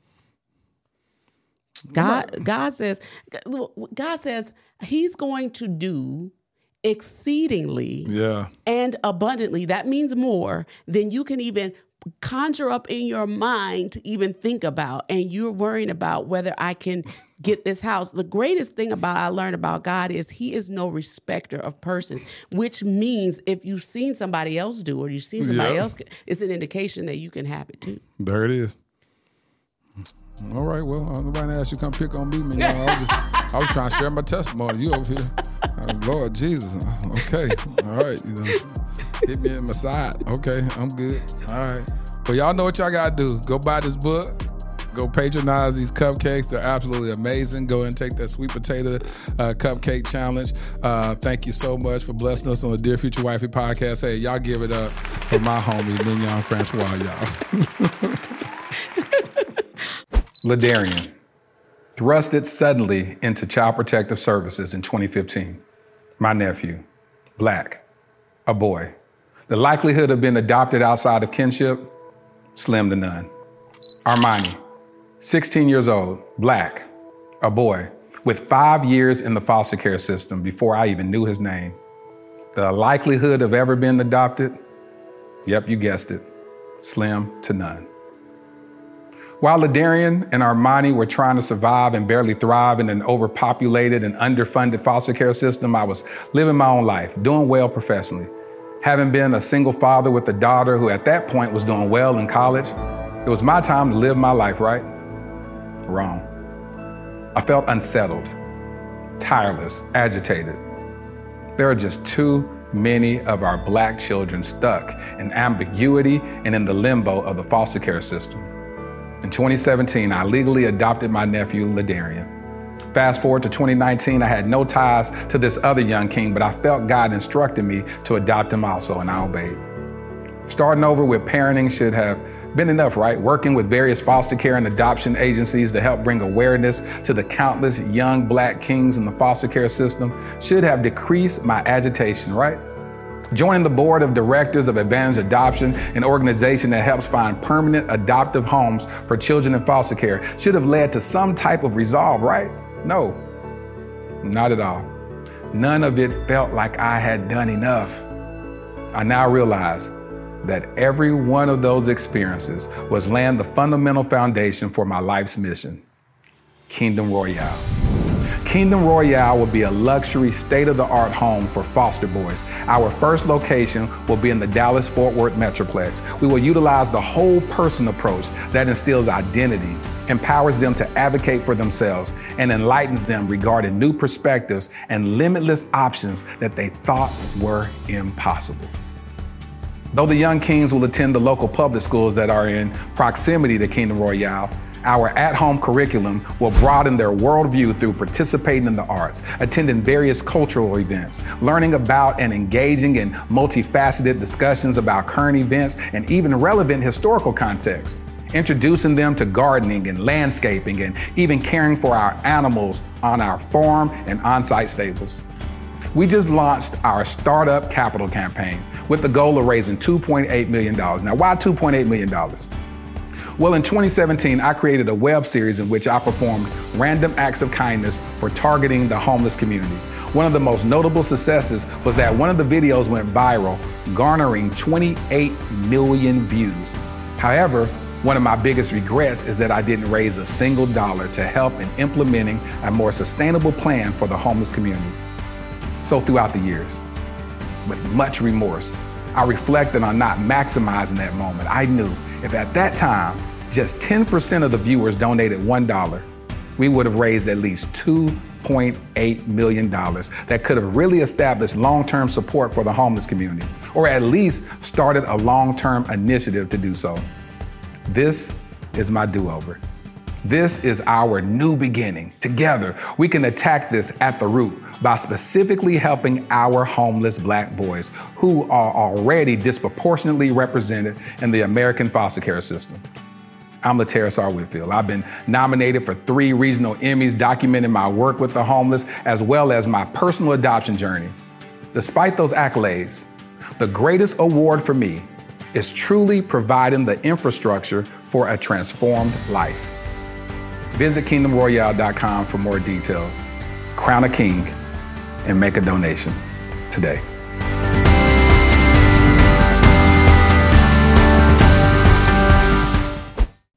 Were you encouraged from this episode?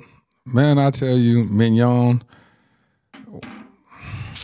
I just love hearing stories of resilience. I love hearing stories where people rose above their circumstances. They held on to faith with tenacity and an unwavering faith in God.